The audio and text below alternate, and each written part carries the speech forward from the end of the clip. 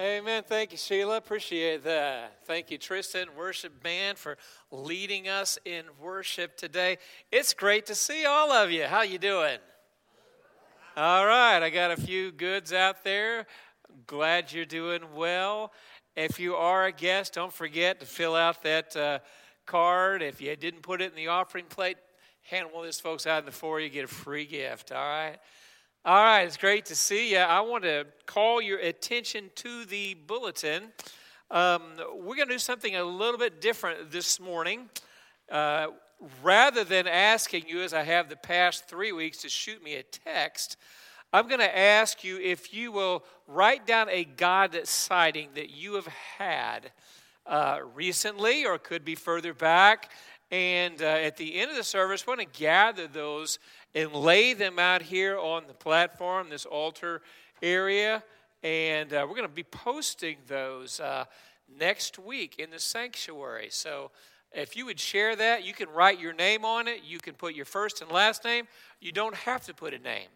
But whatever you'd like to do, we'd love to have you share that with us. I'm going to start where I talked with you last week, and then we're going to pick up and apply that to our lives today. Let's pray together.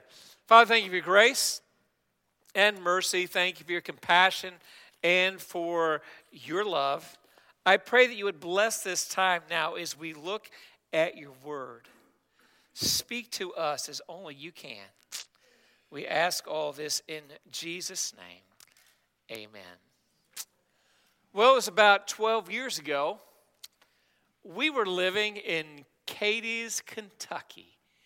Anybody here ever heard of Cadiz, Kentucky? Several of you have.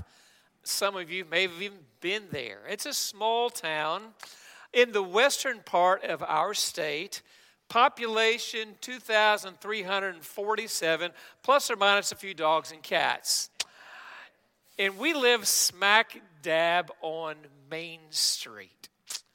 Main Street, Cadiz, Kentucky, small town, USA. The church where I pastored was maybe 3 blocks in one direction, and just below that, another block was downtown Cadiz.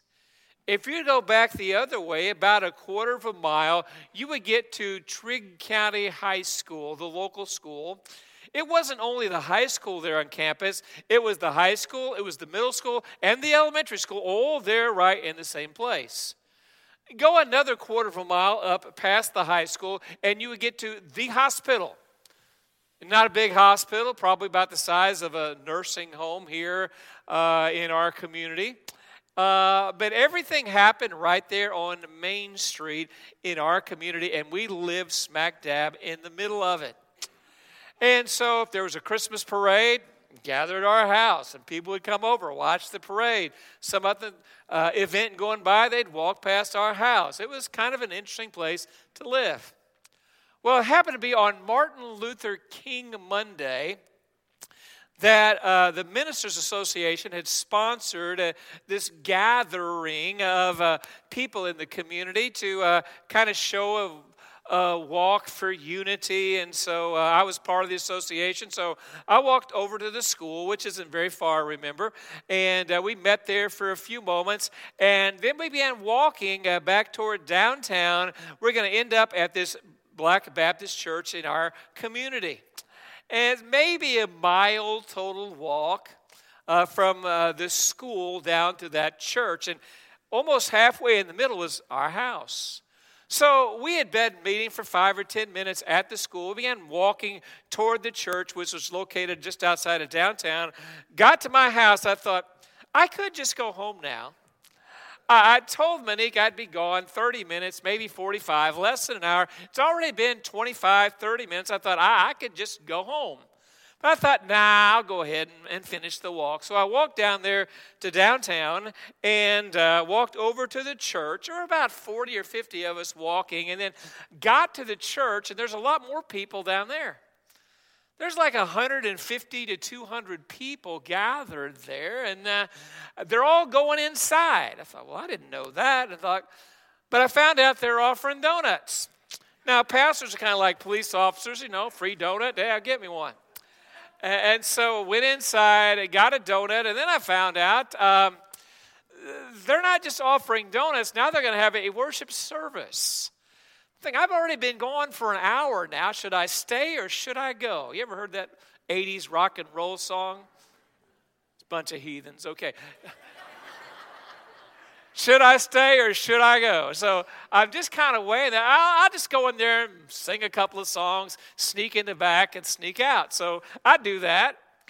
And about 10 minutes into the service, I'm getting ready to leave, and they call me up on the stage. Pastor Kevin, have you ever been to a black church? It's really amazing, especially if you're a preacher, because, man, you're a big deal if you come in there. And so they want me to come up on the stage and sit with all the ministers. They kind of almost drug me up there. So I go up there. It's I really need to go. And I'm dressed in blue jeans and tennis shoes and a sweatshirt. And they're decked out. You know how it is.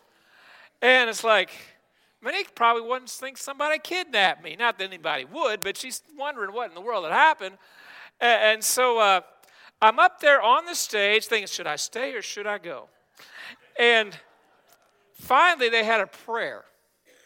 Every head bowed, every eye closed. I just snuck out of there and I went all the way home. I don't know if they thought the rapture occurred or not, but they probably thought they would have been gone if it had. But anyway, it was an uncertain time, a decision. What am I going to do here? What's going to happen? Where should I go? What should I do? And life is filled with those things. There's always decisions to make. There's always uncertainty that happens around us. It might be about going to school. It might be taking a job. It might be about getting married. It can be all kinds of different things. And here in Isaiah chapter 6, we see the people of God in a place of uncertainty. Their king, Uzziah, had just died. He'd been king for 52 years. That's a long time to be in office. No term limit. And he was there for 52 years, and now he is dead, and they're in a transition period. On top of that, there is a potential enemy king who's on the move, and he's coming kind of in their direction, and it's just uncertainty. If you're a person like Isaiah and the people of Israel, quite possibly at that time. And so that's where we find Isaiah the prophet here in Isaiah chapter 6, verse 1. He begins like this. In the year that King Uzziah died, I saw the Lord. How many of you know that's a great place to start? I saw the Lord. Uzziah had been king for a long time, but I've got an eternal king. Uzziah may have been a powerful king. I got a more powerful king. Uzziah might have been well known throughout the people of Judah, but my God is worthy to be famous in all the universe. We might be in an uncertain time, but my God's not an uncertain time, not an uncertain God. He's a God who's there. He's a God who cares. He's a God that said, come unto me, all you who labor and heavy laden. He says to us, take my yoke upon you. He calls us to come to him. He tells us he will never leave us. He will never forsake us. He is a God who is there. And Isaiah said, in the year that King Uzziah died, I saw the Lord. He continues, it was during the year that King Uzziah died that I saw the Lord. He was seated on the throne, high and lifted up, and the train of his robe filled the temple. The word train here refers to royal robes. The Lord's robe filled the temple. God's presence was filled the place of worship. That's a hugely important key to worship. Would to God that when we gather together, God's presence would fill this place as only God can fill it. Amen? There's something different about just gathering together and singing some songs and listening to a sermon than it is meeting with Almighty God. There's something different about simply saying, hey, we're going to say a few prayers and we're going to read some scriptures and all that's wonderful and powerful, amazing, good. We've got to do that.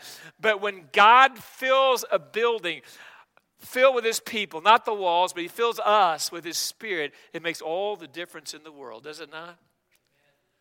Now, that's not saying we should be lazy in our preparation.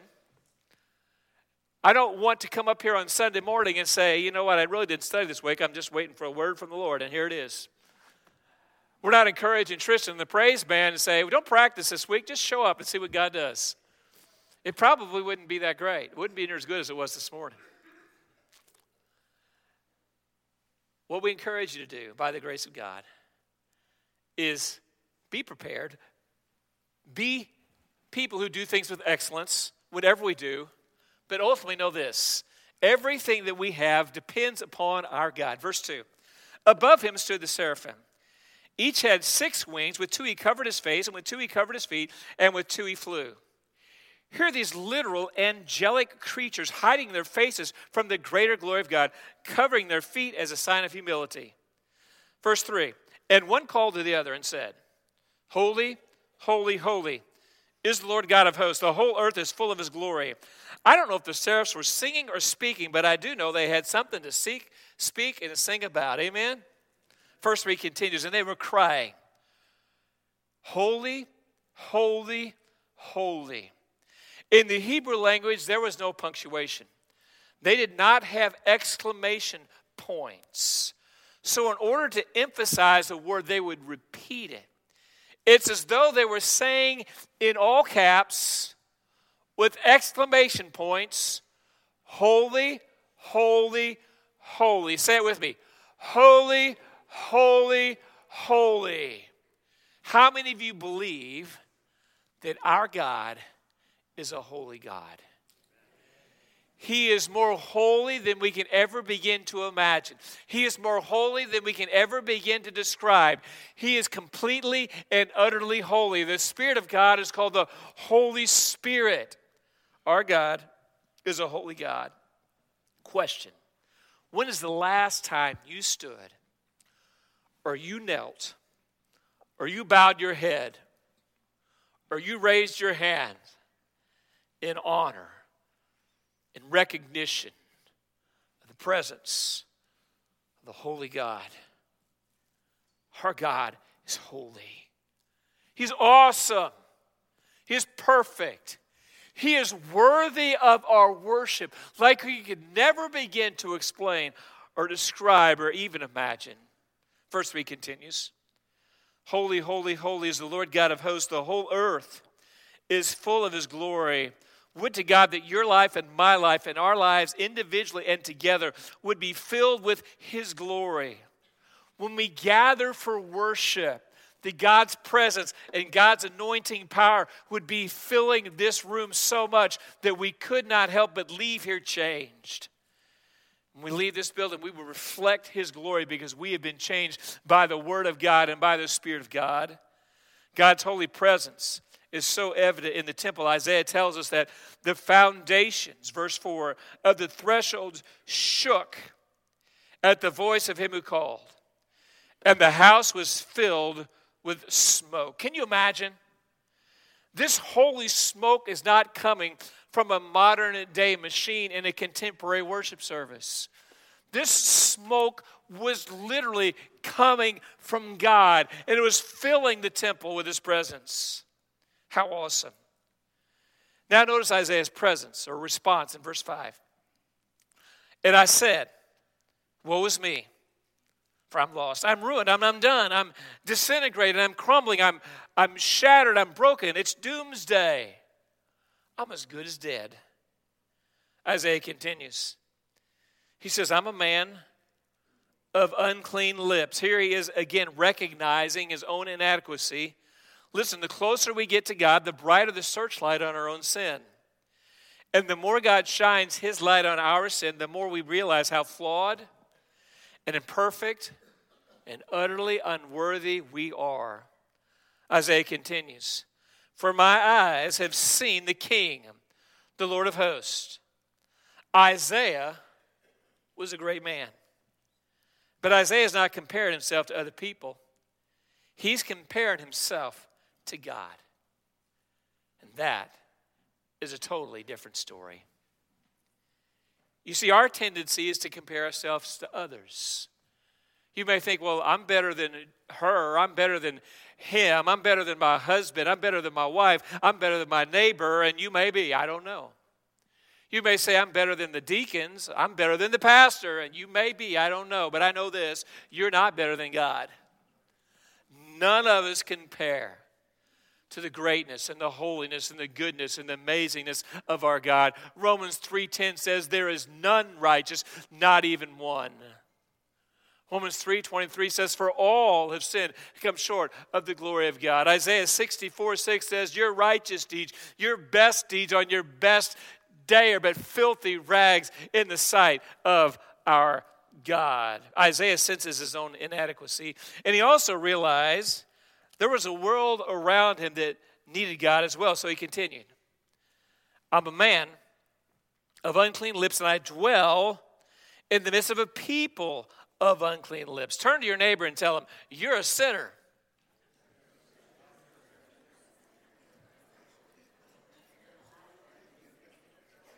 Some of you enjoyed that way too much. You are. You are a flat-out sinner, and so am I. Everybody, other than Jesus Christ, who's ever lived, we've all sinned. We've all blown it. In fact, sinning is the most democratic thing we do. We all participate. Everybody sins. Did you know that? Romans 6:23 says, the wages, the payment for our sin is death, separation from God, one day hell, for anyone who does not turn from their sin and place their faith in Jesus Christ. That's the bad news. But the good news is this, the gift of God is eternal life through Jesus Christ our Lord. Amen? Amen. Thank God. You are spiritually helpless and hopeless without God, and so is the rest of the world. Some of you may be thinking, I'm not all that bad compared to some other people, but compared to God, you're a horrific, terrible sinner. But thank God for the grace of Jesus Christ. Thank God for the cross of Jesus Christ. Thank God that there's hope. There is forgiveness through Christ our Lord. Verse 6 and 7. Then one of the seraphim flew to me, having in his hand a burning coal that he had taken with tongs from the altar, and he touched my mouth and said, behold, this has touched your lips. Your guilt is taken away, and your sin atoned for. Isn't that great? Look at what he said again. One of the seraphim, one of these angelic creatures, flew over to Isaiah, having in his hand a burning coal that he'd taken with tongs from the altar. Then he goes over to Isaiah, and he touches his mouth with the coal. Now, it does not burn him physically, okay? I can imagine what that would be like. It doesn't do that. But here's what happens. Behold, this coal has touched your lips, Isaiah, and guess what happened? Your guilt is taken away. How many of you need your guilt taken away today? And your sin atoned for. Amen? Amen. How many of you could use a fresh touch from God today? Probably all of us. Some of us might be thinking, I could use one physically. I understand that. I'm not getting any younger. In fact, I was over at a extended care assisted living facility about 3 weeks ago, just visiting somebody, feeling pretty good about myself, and somebody comes in to also visit the same person. They don't know me, and they look at me and they say, do you live here? No. I don't live here, okay?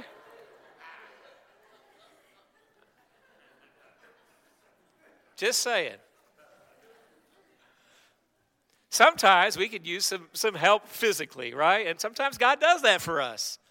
I've been having this sciatic nerve going on for about 2 years in my back, and I'll be standing around 85-year-old people, and they'll just be standing there talking for like 15, 20 minutes. After about 5 minutes, I'm like, I got to go over here and sit down. But I got a shot about 3 weeks ago. And you know what? Right now, I'm doing great. I got another shot last week. They said, Kevin, your back could be good for the rest of your life. I said, hallelujah, praise God. I got to admit, I'm a little cheap, though. When they wanted to give me that shot, they said, now, what we normally do is the local anesthesia will knock you out. You can't do anything for about 24 hours. I said, how much does it cost? Said $100. I said, I ain't doing it. Just give it to me, all right? I don't want to pay another $100, so I saved $200 on those 2 shots. Amen. Just hurts for a little while, okay? Now, I'm not recommending that if you plan to do that, but I'm just saying. But sometimes we get a touch physically, and we praise God for that.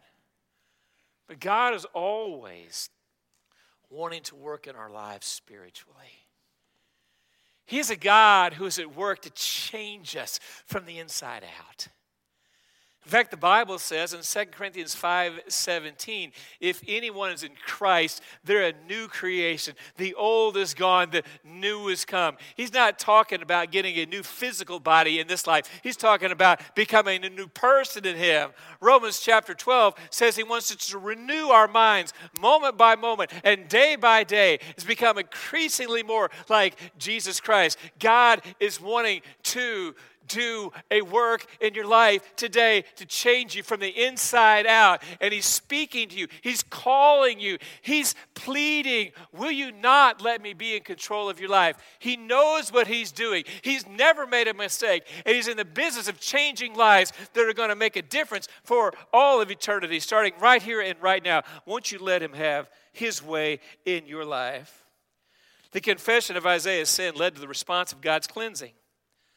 God cleanses us before He uses us. 2 Timothy 2:20 says, in a large house, there are articles not only of gold and silver, but also of wood and clay. Some are for special services, and some are for more common use.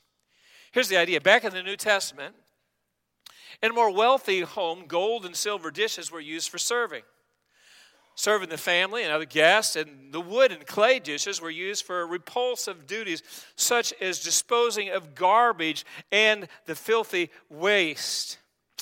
How many of you have a garbage can in your house? Okay? Hopefully you do. How many of you have any like fine china, or at least some pretty good dishes? Probably have that as well, do you not?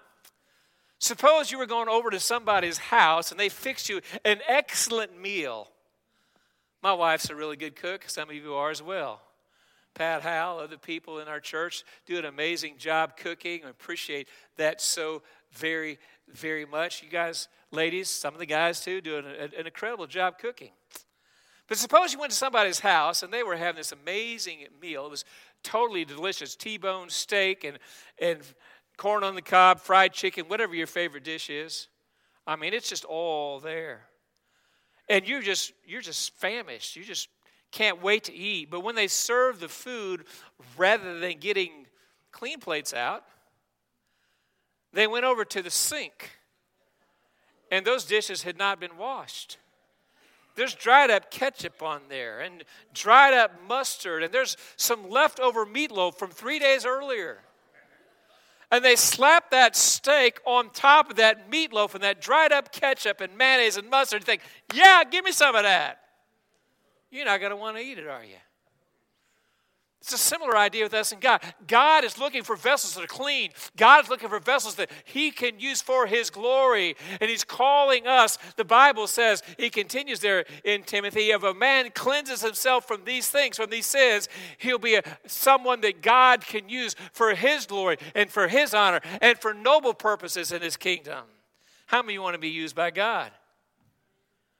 To allow God to cleanse you and wash you and change you and fill you so that He might use you to change the world. The confession of Isaiah's sin led to the response of God's cleansing. God cleanses us before He uses us. To paraphrase one well-known pastor, God isn't looking for perfect people, but He's looking for a purified people. Isaiah confessed his sin, and he made a commitment to serve. Go to verse 8. And I heard the voice of the Lord say, whom shall I send, and who will go for us? And I said, here am I. Isaiah said, here am I. Send me. Worship comes full circle here. If you've truly worshiped God, if you've truly entered into His presence, it will change your life. Don't measure your worship simply by the number of goosebumps you got while we're singing a song. Don't measure your worship by whether or not you raised your hand or you clapped your hand or you got a feeling when we sang a song or you heard a scripture being read. Measure your worship not only by what we do in here, but how it impacts your life as you live it out there. Don't measure your worship simply by what happens in this place. Measure your worship by how it affects how you live out there in the marketplace. Don't measure your worship simply based on emotion or a feeling or a physical posture while meeting together in a room. Measure your worship by your obedience to God as you live a life of worship, moment by moment and day by day.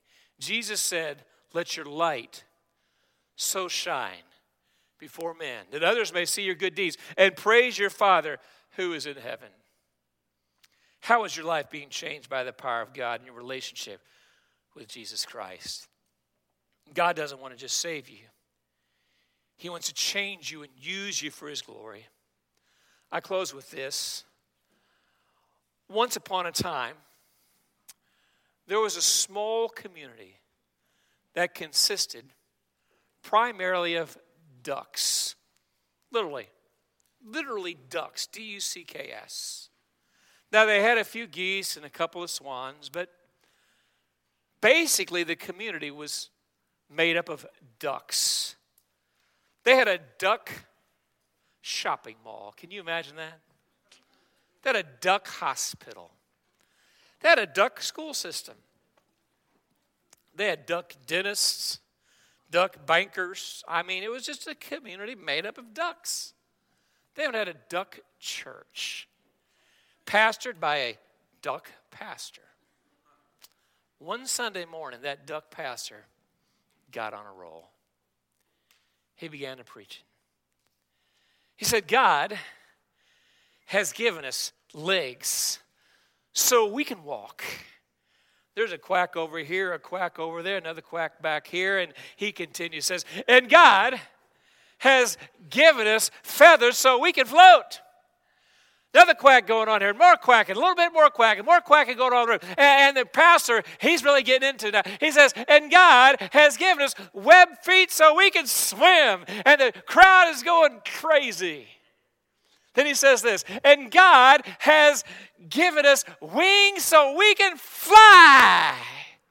And ducks are flying everywhere, all over the room. There's quacking, there's flying, there's feathers going everywhere. It's incredible. It's amazing. Pastor finished the sermon, said the benediction prayer. All those ducks gathered their Bibles and their books together and their bulletins, and they waddled out of the church. They waddled to work the next morning. They waddled to school the next day. They waddled everywhere they went. Next Sunday, they waddled right back into church, unchanged. God's not looking for us to simply worship him for a few moments, to be excited. God is looking for people who will worship him. And as we worship him, we allow him to change us from the inside out. He's at work in your world today. He's calling you to follow him. I want you to take just a moment right now, look at your bulletin, and think and pray about a God sighting that God may be dealing with in your life. Maybe something that he's shown you in the past several days, weeks, months, even further back. And take a moment to write that down. Then I'm going to pray, and we're going to stand. We're going to sing. And I'm going to ask those of you who will to take those bulletins where you wrote that down and just lay them up here on the stage. Let it become a place where we are sharing what God is doing in our lives. You can write your name on there and sign it if you like, or you can make it anonymous. It's totally up to you. Next Sunday, we're going to post those right here in the worship center so you can watch and see what God is doing in the lives of people around you.